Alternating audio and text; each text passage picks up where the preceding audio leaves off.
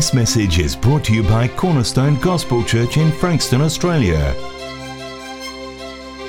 So let's move along here this morning, and we were looking at last week at Psalm 51, and we want to have a look at a corresponding psalm, which is Psalm 32.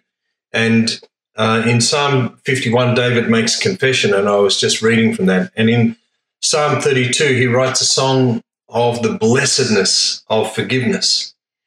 And it's a powerful song. And of course, I mentioned last week that the background of these psalms is to go back to 2 Samuel, chapters 11 and 12, and read the background story. David lusted after his neighbor's wife. He committed adultery. He made her husband get drunk, and then he had him killed, and then he covered the whole affair for at least a year. And David was a mature man when this occurred. So sometimes we think that sins of lust are just the folly of youth, and we relegate it to that. So that is specifically wrong. And so the sins of lust are not confined to the young, not in any way. But they are often committed by people who have an overconfidence in self, and that is something we must face. 1 Corinthians 10 verse 12 says, "Therefore let him who thinks he stands take heed that he does not fall." And so, there is this tendency within mankind that we get a confidence within ourselves, and as a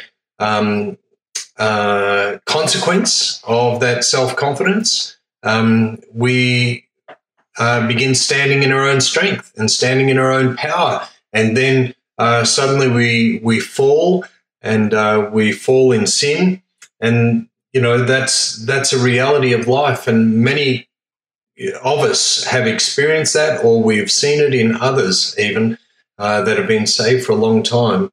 And something has gone out of kilter in their relationship with God, and they're relying upon their own strength in that. And as a result, their pride steps in, and before long they find themselves falling. So David's prayer of confession was Psalm 51, and we want to just read back through that, and then we'll go into Psalm 32. Be gracious to me, O God, according to your loving kindness. Sorry, I've got it right here. I should have fixed that word up from last week. Yeah, according to your loving kindness, according to the greatness of your compassion, blot out my transgressions. Wash me thoroughly from my iniquity, and cleanse me from my sin. For I know my transgressions, and my sin is ever before me. Against you only have I sinned and done what is evil in your sight, so that you are justified when you speak, and blameless when you judge. David is not saying, "Why, Lord? Why me, Lord?" He's saying, "I've sinned against you, and you're completely justified in the actions you determine. Behold, I was brought forth in iniquity, and in sin my mother conceived me. Behold, you desire truth in the innermost being, and in the hidden part you will make me know wisdom. Purify me with hyssop, and I shall be clean. Wash me, and I shall be whiter than snow. Make me to hear joy and gladness. Let the bones which you have broken rejoice. Hide your face from my sins, and blot out all my iniquities. Create in me a clean heart, O God, and renew a steadfast spirit within me. Do not cast me away from your presence, and do not take your Holy Spirit from me. Restore to me the joy of your salvation, and sustain me with a willing spirit. Then I will teach transgressors your ways, and sinners will be converted to you. Deliver me from blood guiltiness, O God, the God of my salvation. Then my tongue will joyfully sing of your righteousness. O Lord, open my lips, that my mouth may declare your praise. For you do not delight in sacrifice, otherwise I would give it. You are not pleased with burnt offering. The sacrifices of God are a broken spirit, a broken and a contrite heart, O God, you will not despise. By your favor, do good to Zion, build the walls of Jerusalem, then you will delight in righteous sacrifices, in burnt offerings and whole burnt offering. Then young bulls will be offered on your altar. So let's go then to, from David's confession in Psalm 51, let's go to Psalm 32 and see his praise of God. Psalm 32, a psalm of David, a maskil. Now, I've inserted that because it's simply the heading in the study Bible. A maskil. A maskil is a song that is a didactic song in its purpose. Now, didactic means that it has a teaching element. It meant the song was for teaching. And, this is a standard way of learning things that many people have employed. The ABC song is a didactic song. It has a teaching purpose. Its purpose is to teach children the ABCs. I won't sing it to you. It's enough that you have to listen to me talking without that. But it means that the purpose of this song is that it has a teaching element to it. And so David, as he writes this song of praise, there is an intention within this song that he would teach others about what he has been through and where God has brought him to. How blessed is he whose transgression is forgiven, whose sin is covered. How blessed is the man to whom the Lord does not impute iniquity, and in whose spirit there is no deceit. When I kept silent about my sin, my body wasted away, through my groaning all day long. For day and night your hand was heavy upon me.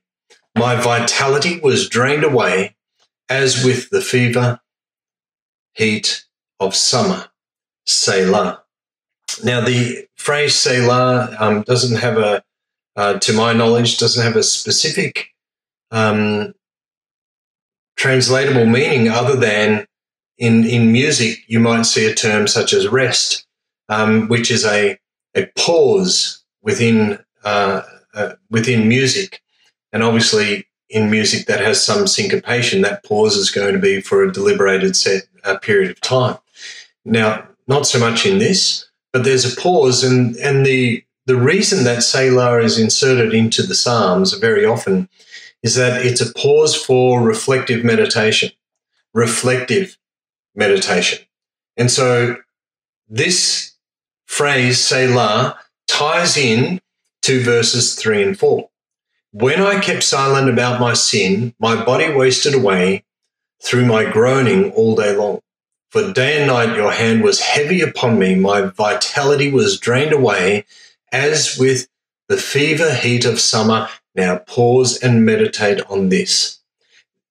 That's the intention, that you and I would learn this didactic song, this song for teaching, and we would then, as we reflect on it and read it over, we would take time to pause and meditate over these verses attached to this time pause for us. Let's keep going because we'll come back to that idea a little later.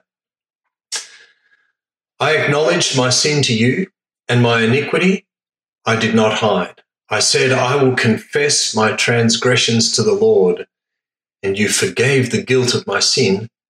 Selah. Pause and reflect on this. So the intention of this song is that we would work our way through this song and we would take time to reflect upon our own state before God. This is the intention of it. Verse 6, therefore, let everyone who is godly pray to you in a time when you may be found. Surely in a flood of great waters they will not reach him. You are my hiding place. You preserve me from trouble. You surround me with songs of deliverance. Selah. Pause and reflect on this as well. So David is writing here, and he has these different stages within this psalm, and at these different stages of a person's walk, he's saying pause and reflect on this. Do some internal meditation on this. We're not talking in the Eastern sense, we're talking on the biblical sense, which is to take this passage of verse in and ponder it around within the mind and within the heart, letting this passage work its way deep within us. And, there's an injunction that we see immediately as soon as we start meditating over this passage in verse 6. Let everyone who is godly pray to you in a time when you may be found. There's an injunction there we'll come to a little later. Let's move on to the remaining verses of the psalm. I will instruct you. And so this is the Lord's reply to David here. I will instruct you and teach you in the way which you should go.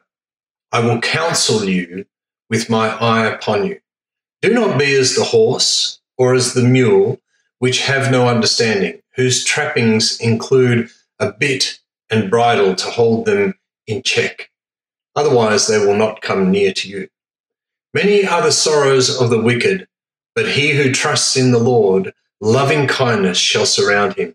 Be glad in the Lord and rejoice, you righteous ones, and shout for joy, all you who are upright in heart. I can't hear you. Shout for joy. Most of us treat church like it's a library, and when you read through the Psalms and through the Scripture, God's not afraid or ashamed of noise. He's not ashamed of the genuine expression of the human heart in both sorrow and in joy, in brokenness and in wholeness. He's not ashamed of these things. And so the Lord is telling David, this is the Lord telling David, be glad in the Lord and rejoice, you righteous ones, and shout for joy, all you who are upright in heart. And so often we especially within the Western mindset, we become so closeted in our emotions, even the ones that we share with one another, that we can also let that affect our walk with God. And we can be closeted in that way as well. So just thinking back to the previous week, 2 weeks ago, the week before Selby's message, his wonderful message, I'd encourage you to go back over that. We looked at the cost of committing sin, so the cost of commission. We looked at the cost of confession, that when you and I, there is going to be a brokenness that comes with confessing of sin, a genuine brokenness that will accompany the confession of sin. The cost of cleansing, that that good works and religious performances cannot cleanse from sin. Only the blood of Jesus can cleanse from sin. This is the high cost of you and I being cleansed from our sin. And that high cost of cleansing from sin ought to make us hate sin and turn from it, to run from it. But there is another side to this story. So that's what we looked at the previous week. But the other side is the experience of the joy of forgiveness that is expressed in Psalm 32. In fact, Paul quotes David's psalm in Romans chapter 4, the first two verses of it. So Romans chapter 4. Now, I have taken this out of the New American Standard, which places the verses in caps. And when you're reading through the New Testament in the New American Standard, whenever you see a text in capitalized letters, what that means is it's a reference that is taken from the Old Testament. Well, we've been reading Psalm 51 and Psalm 32, and here Paul, from his knowledge and experience of Psalm 32, he takes that passage and he quotes it. So he says, "Blessed are those whose lawless deeds have been forgiven, and whose sins have been covered. Blessed is the man whose sin the Lord will not take into account. Now, you can look up that passage in commentaries, and you will see that quite a few commentaries take that passage and give a little summary of it. Kenneth Wurst, in his expanded translation, he translates the words blessed, which essentially have the meaning of to be happy. But it's a little bit like the word repentance in metanoia, a change of mind. Now, a change of mind does not encompass, in the Greek, it doesn't encompass the Hebrew intentions of the word repentance, which carries with it a component of deep sorrow that leads to a change of mind. And so in the same way, the word blessed doesn't simply mean happy as if some circumstances have occurred and so therefore we are for some reason happy.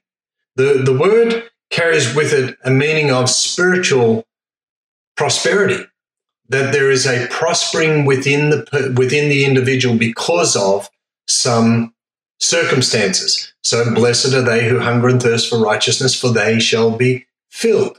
So spiritually prosperous are those who hunger and thirst for righteousness because they will be filled.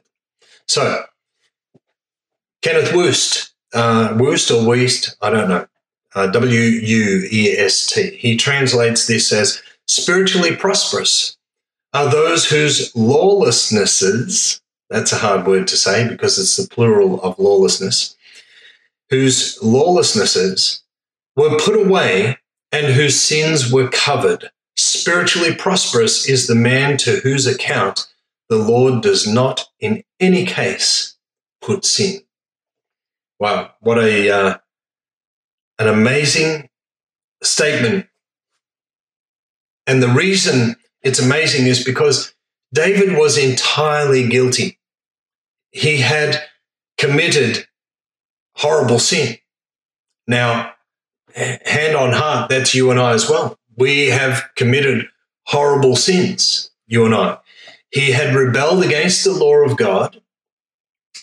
Blessed are those whose lawless deeds have been forgiven. David had rebelled against the law of God. These were lawless deeds. He had failed to meet God's righteous standard. Blessed are those whose lawless deeds have been forgiven and whose sins have been covered. The term for sin means a falling short of the standard or the glory of God. And so David, he had fallen short. He failed to meet God's righteous standard in keeping the law.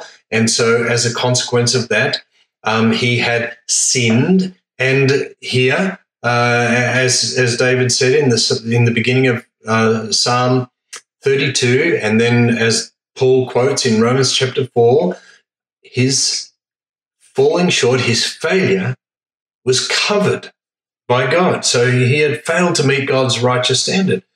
He had surrendered to his sinful passions in this and had deceitfully covered up the whole matter for a year. And this is a great tragedy. You could take Proverbs 28. I'll just go over there, Proverbs 28. And verse 13, he who conceals his transgressions will not prosper, but he who confesses and forsakes them will find compassion. Proverbs 28, verse 13. What an awesome correlation to this text that we're looking at here this morning, Psalm 32. Let's move on. Let's just consider as we are reading Psalm 32 that there is an effect upon us when we cover up sin. There is a powerful effect. So we could call that the ravaging effect of sin. Sin is damaging enough to us, but when we continue to keep it covered, it is powerful in its effects within the individual. And David refused to confess his sin, and there was an effect directly in his life. He suffered within his life. Psalm 51 shows us that David suffered spiritually through his silence. And in Psalm 32, it shows us that he also suffered physically through his silence. Verses 3 and 4, when I kept silent about my sin, my body wasted away through my groaning all the day long. For day and night your hand was heavy upon me. My vitality was drained away as with the fever heat of summer. David is talking about some of the effects of the silence about his sin, that they had a devastating effect within him as an individual. He became, like an old man. He says God's hand was heavy upon him, and he was like someone, that was struggling through the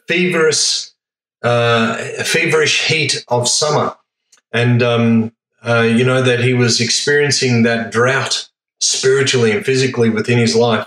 Some people who go to a doctor to take care of their symptoms, some believers this is, should go to the Lord and search their hearts. Now, I'm not saying don't go to a doctor. This is not some word of faith garbage here. But what I'm saying is you and I may suffer. We may suffer within through the silence or the compression, if you like, the covering of our own personal sins, and it can affect us within. Now, so it does mean that, we're not. I'm not saying that all sickness is caused by sin, but it does mean that unconfessed sin can have a physical affliction. That's something for us to consider. Isn't that the emphasis of 1 Corinthians 11 when the Lord, when Paul talks to the church about the Lord's Supper, and in verses 29 to 31, but starting with verse 28, but a man must examine himself, and in so doing, he is to eat of the bread and drink of the cup. For he who eats and drinks judgment to himself, if he does not judge the body rightly. For this reason, many among you are weak and sick, and a number are asleep or dead. That means, so Paul is talking about believers who have died as a consequence of them not judging their own actions and the motivations of their actions, and they harbored wrongfulness, and in the process of that, God took them out. That's what it seems to say. But if we judge ourselves rightly, we would not be judged. But when we are judged, we are disciplined by the Lord so that we will not be condemned along with the world. So for the believer who is in error in his ways, there is a need for us to pause and to discontinue a process of covering up of sin so that we can rightly judge our hearts and come before God and be liberated from the effects of the covering up of sin. So God is at work in our lives, and part of his work is to bring us to true repentance, and in the process of doing that, bringing us to true repentance, God brings us to a place where we are restored in fellowship with him. And, it seems to me, in 1 Corinthians 11, these are people that Paul is speaking of who were out of fellowship with God, but were not under the judgment as sinners. But God judged their sin, but he spared them from ultimate judgment as sinners will face. Now, that's a topic for another day. However, just take note of that there is a ravaging effect spiritually and even physically upon us as believers when we are silent about our sin. Let's move on from that. Now, there is also within this passage a wonderful rawness of true confession. I think this is one of the most endearing aspects of David when you read him. He wears his heart out on his sleeve, as we as we're often recorded to say about individuals. David pours himself out, and this is something raw. There is something basic. There's something powerful about the confession of sin. David said in verse 5, I acknowledge my sin to you, and my iniquity I did not hide.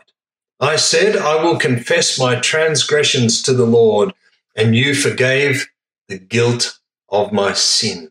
And so we'll take a moment to pause. You forgave the guilt of my sin, Selah. So we'll take a moment to pause and think about this.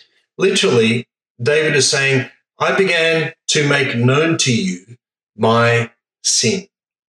Now, the wording is interesting. I acknowledge my sin to you. The wording is interesting because he's actually saying, I began to make it known. And the idea is that it wasn't an immediately completed fact. It wasn't the simplicity of a prayer such as, oh Lord, I've sinned. That's, please forgive me. Please forgive me, Lord. That's not what David was doing here. But the indication of the text is that David was working this issue through with God. He began pleading with God over the state of his heart and over the condition of sin that he was in. David immediately confessed that he had sinned when Nathan spoke to him. But then privately, David allows the Spirit of God to uncover his sins one by one.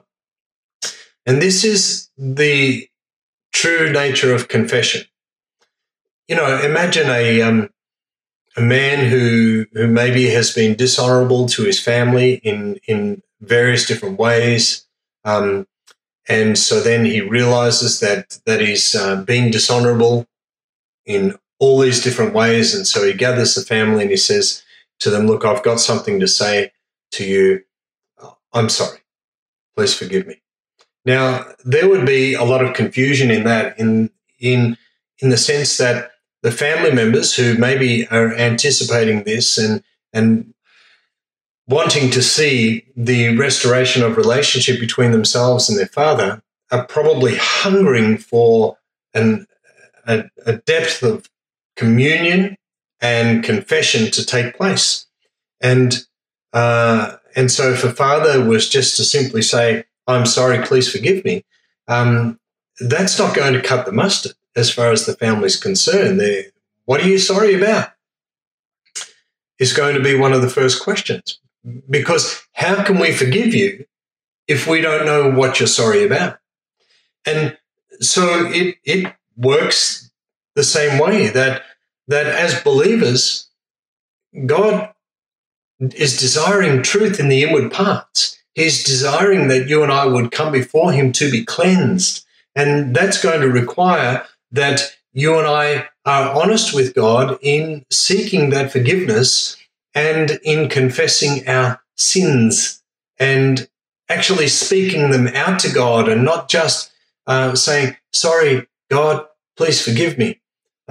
Because that doesn't cut it. You know, that's not a raw, sincere, true confession before the Lord.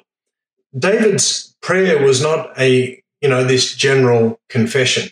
He named his sins specifically before God, and because he confessed, God forgave him. One writer said, the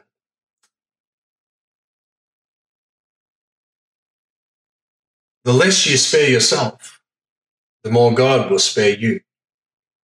the less you spare yourself. That's a phrase we would be familiar with, because we would have heard sometimes people say, I'll spare you the embarrassment. The less you spare yourself, the more God will spare you. The less you and I cover, the more God will spare you. Paul said in 1 Corinthians 11, but if we judged ourselves rightly, we would not be judged. We just read that out a moment ago in 1 Corinthians 11. For if we would judge ourselves, we should not be judged. Now, God, how do we say this? There is an emotional component to seeking forgiveness, because the idea of forgiveness, seeking forgiveness, stems from the understanding of law breaking. And just as every parent would desire for their children to come to them and confess to them, say, Mom, Dad, I did this thing wrong and I'm so sorry, and be genuine about it. The idea of confession is that it comes from a brokenness of heart. We read that just a moment ago in Psalm 51 when we were going into communion. For you do not delight in sacrifice, otherwise I would give it. You're not pleased with burnt offering. The sacrifices of God are a broken spirit, a broken and a contrite heart.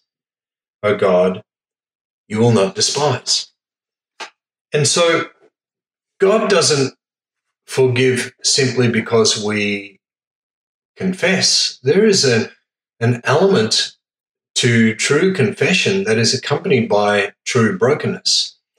And that then causes in us a rawness to the sincerity of a true confession.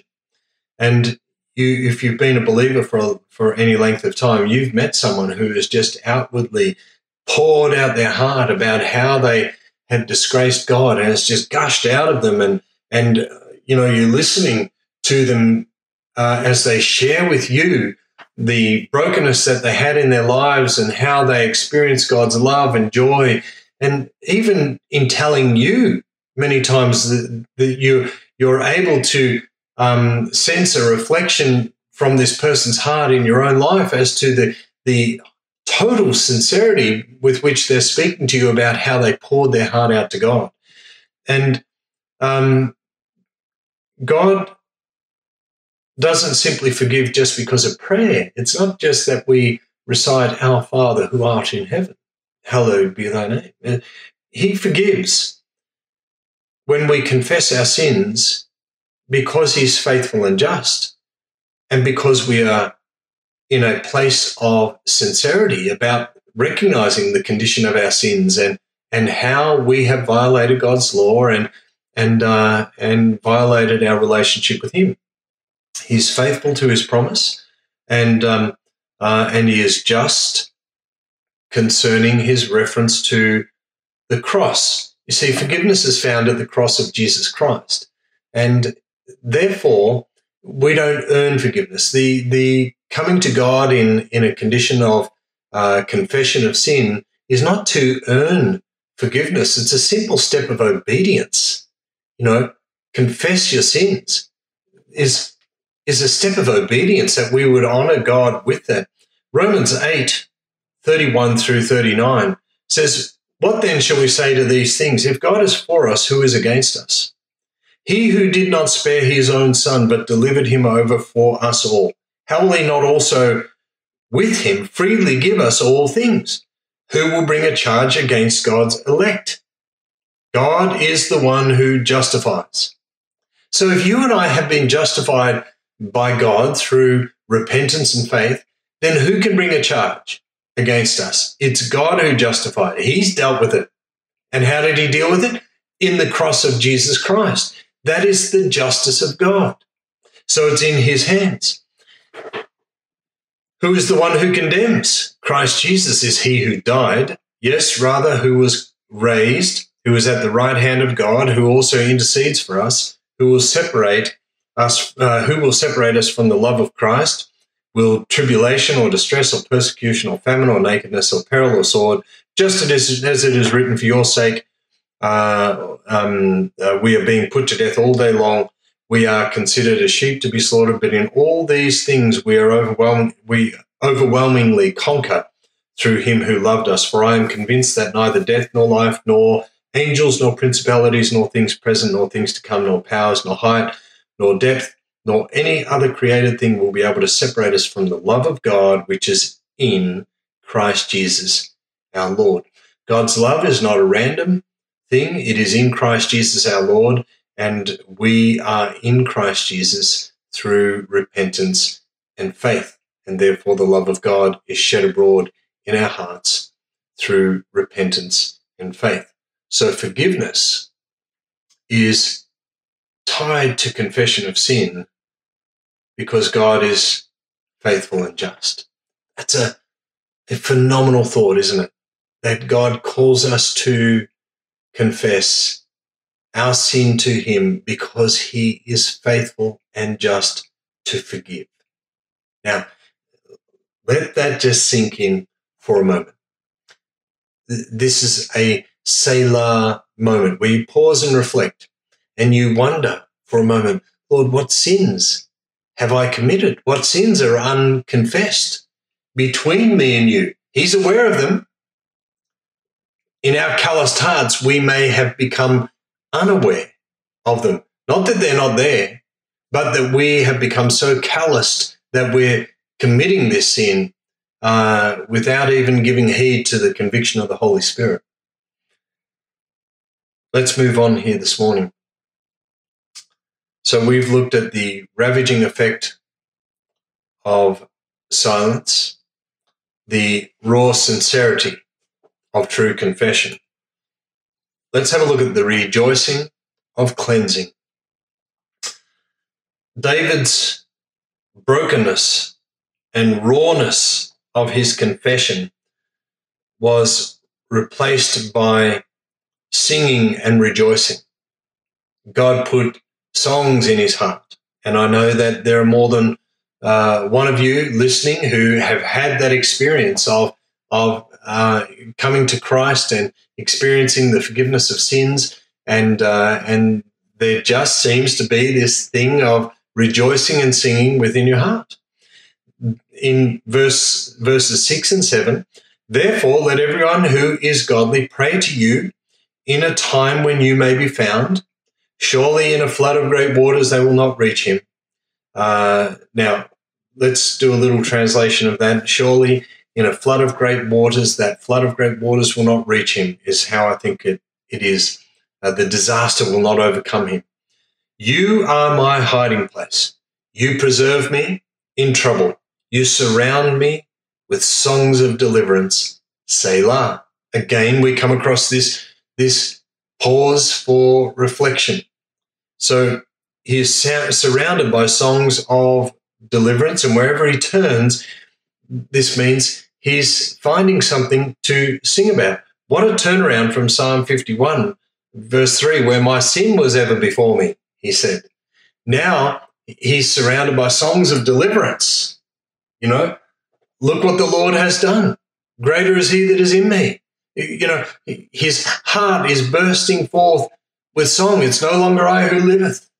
You know, I'm obviously singing from the New Testament experience.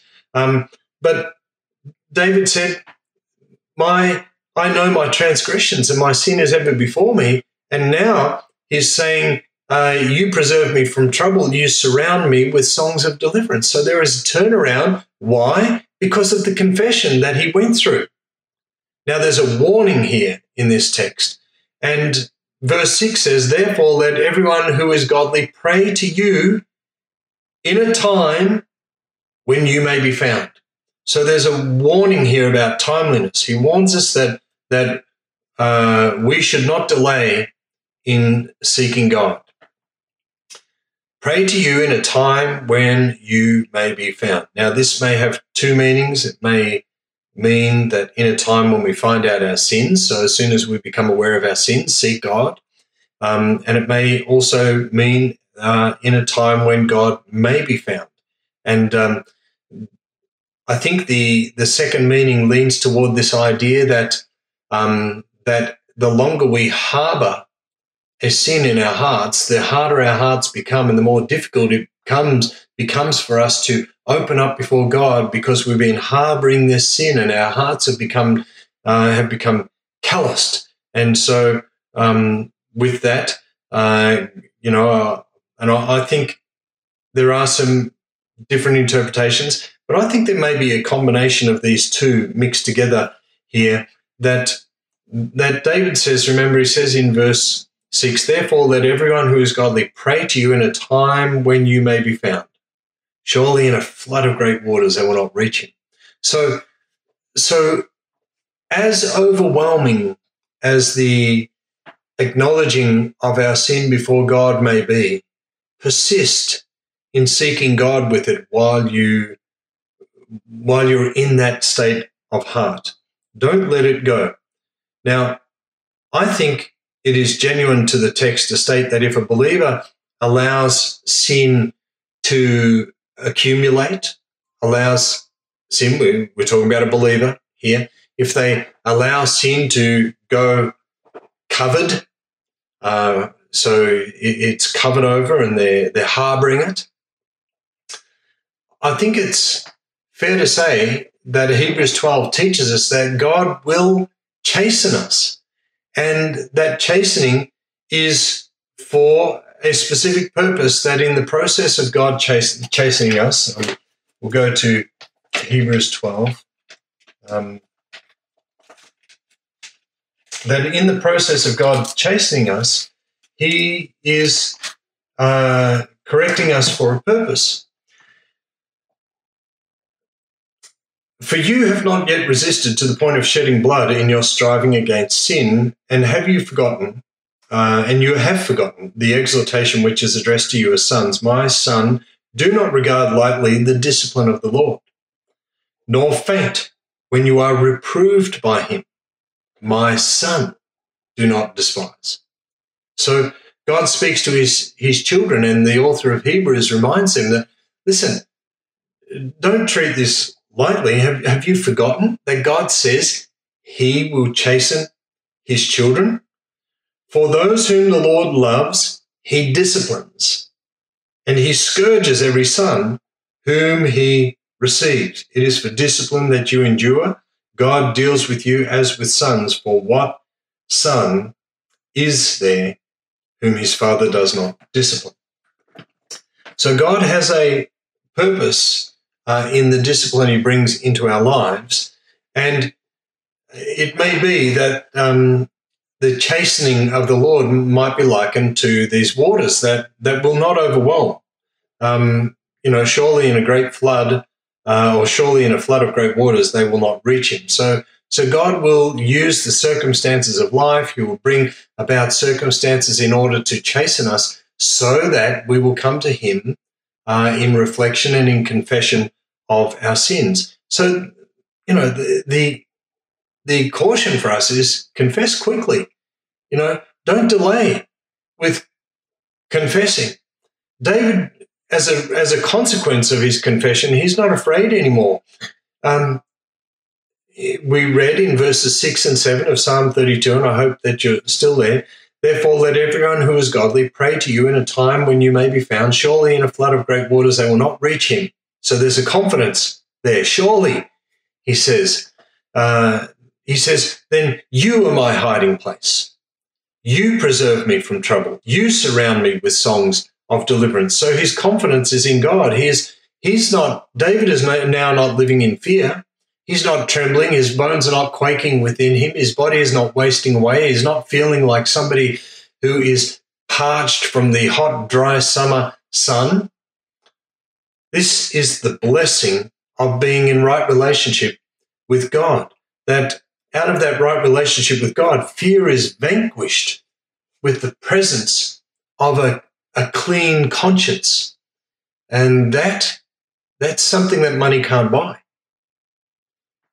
The Beatles said money can't buy me love, but that is something money can't buy you. So that comes out of relationship with God. In a sense, David is saying, let troubles come. I'm not afraid. Whatever comes my way is only by the Lord's hand anyway. He's allowed it to come. So he will give me strength to withstand. Even the most onerous assaults of the enemy, David says they're not an issue. God will strengthen me to stand. So let's move on as we come to a close in this. So we've looked at the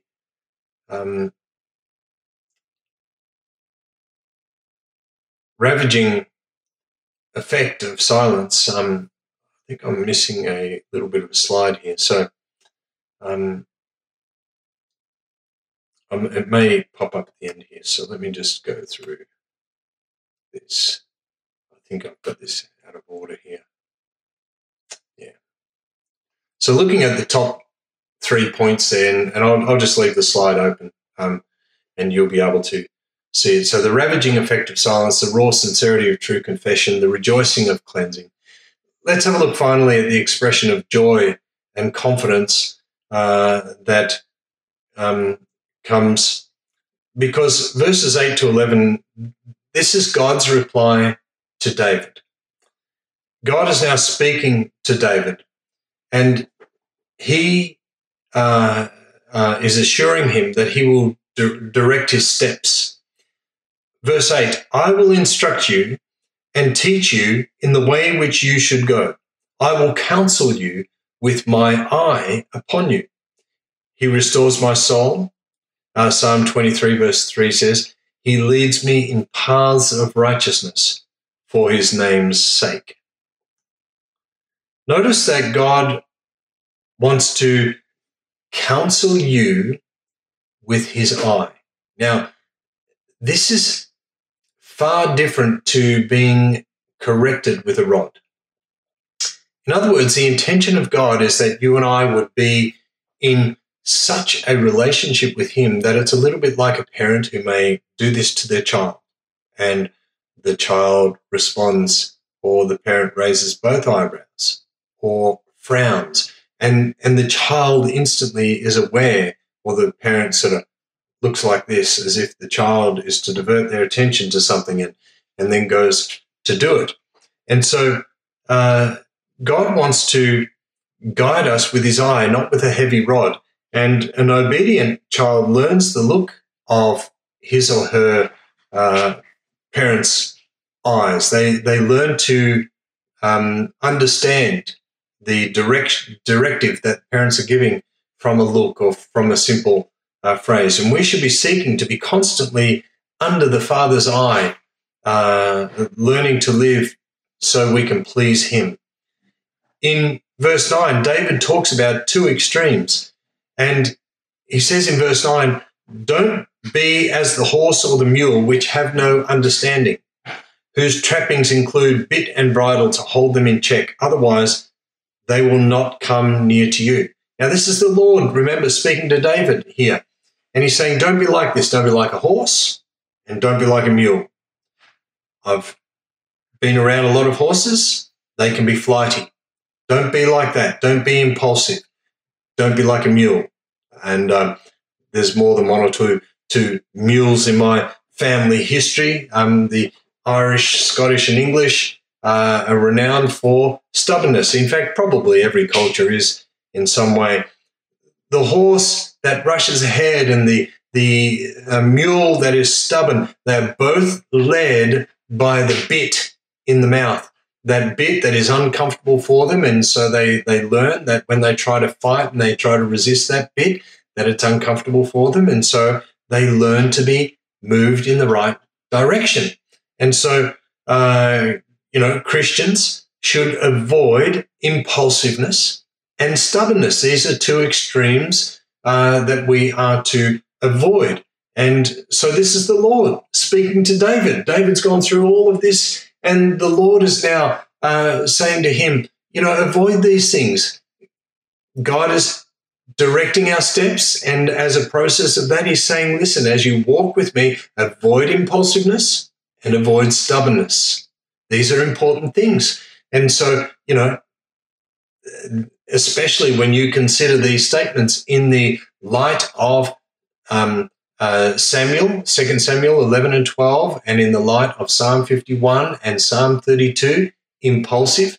David impulsively got himself into sin and then stubbornly covered it up for over a year. So this is very relevant to what the Lord is saying to David. And so Christians should avoid both of these kinds of behavior. We should walk with the Lord a step at a time in loving obedience. Now, some Christians have to have, they've got to have the bit and the bridle before God can control them. And over time, God teaches them tenderness of heart to walk with him. That is what God desires for us, that we would have a tenderness of heart in walking with him. Dumb animals have no understanding, but God's people learn to understand what the will of the Lord is. And you can check out Ephesians 5, 15 to 17. Therefore, be careful how you walk. Verse 15 says, not as unwise, but as wise, making the most of your time, because the days are evil. So then, do not be foolish, but understand what the will of the Lord is. So we often, as Christians, have sinned and been restored. So from that point of restoration, that's not a time to rest on our laurels. Now is the time, in that point of restoration, that's the time that we would begin to open our hearts up to God and learn to walk carefully and circumspect with him and understand what the will of the Lord is for our lives. Satan will try to undermine our peace and our confidence in the Lord. It's very easy for us to begin to worry about the past and the consequences of our foolishness. But who will separate us from the love of God? We read that just before in Romans chapter 8. Go back there and check that out, because there are definitely bitter fruits from disobedience. But verses 10 and 11 show that God protects and upholds those who belong to him. Verse 10, many are the sorrows of the wicked, but he who trusts in the Lord, loving kindness shall surround him. Be glad in the Lord and rejoice, you righteous ones, and shout for joy, all you who are upright in heart. The wicked have many sorrows. That's what the Lord says there. And sorrows also come to the lives of disobedient saints. The rain falls on the just and on the unjust. Saints, both disobedient and obedient, will experience trial and tribulation in this world, this side of eternity. So this is not, as I said earlier, a word of faith message. But when we're walking in obedience and in relationship with God, those trials and tribulations we are able to count as blessings in our lives because we see the will and the purpose of God in it. But the cleanse, and so it is that the Christian who has been cleansed from his sin, he sees the hand of God in those trials and in those difficulties. And he may even actually rejoice in them, that through those trials and difficulties, God has turned his heart away from his own stubbornness and back to that tenderness of confession and relationship with God and restoration. So, confession is a powerful thing. Now, remember, as we come to a close, that confession results in a past that is forgiven, a present that is joyful, and a future that is built on a secure hope in Christ Jesus. And that's a marvelous thing. So let's just consider for a moment. We mentioned at the start that the heading, if you have a study Bible of the psalm, is that it is a maskil psalm, a maskil. I think it is. And the meaning of this is that it's a didactic psalm in its purpose, meaning that it has a teaching purpose. And it opens with the words, how blessed is he, or how spiritually prosperous is he whose transgression is forgiven, whose sin is covered. How spiritually prosperous is the man to whom the Lord does not multiply iniquity, and in whose spirit there is no deceit. So with that, given that this is a teaching psalm and it has 3 deliberate pauses in it where we are to reflect at certain points within the psalm, I would ask you, what sins are unconfessed between you and God? What is there that is unconfessed? What is there that you must make right with the Lord?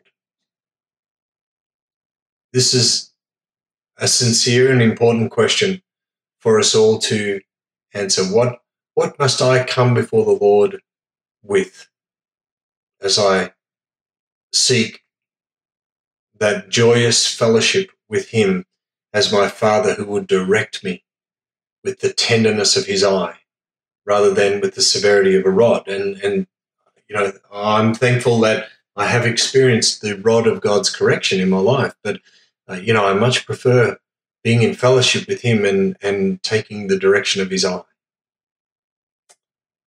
Hallelujah.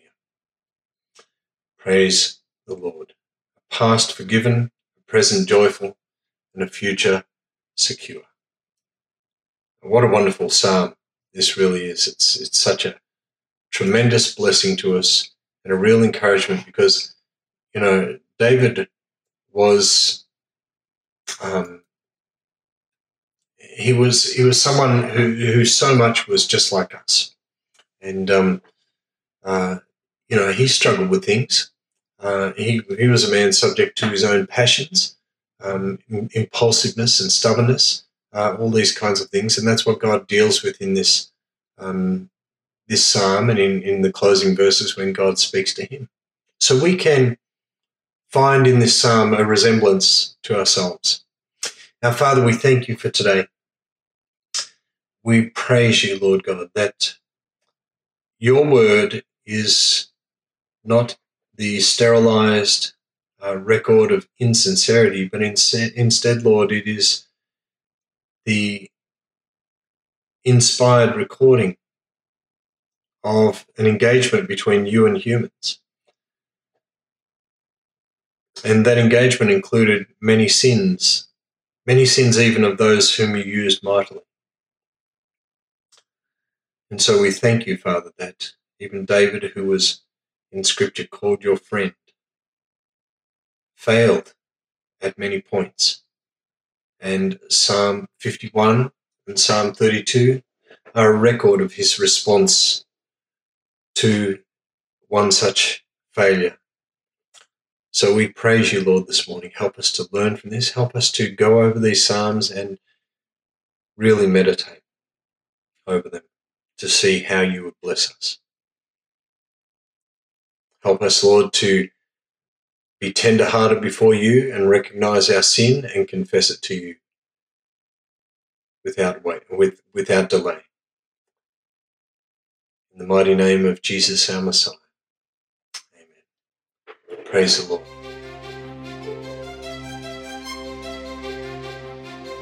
Thank you for listening to this message. You're welcome to duplicate this message in its entirety for non-profit purposes. For more information and resources, visit cgc.org.au.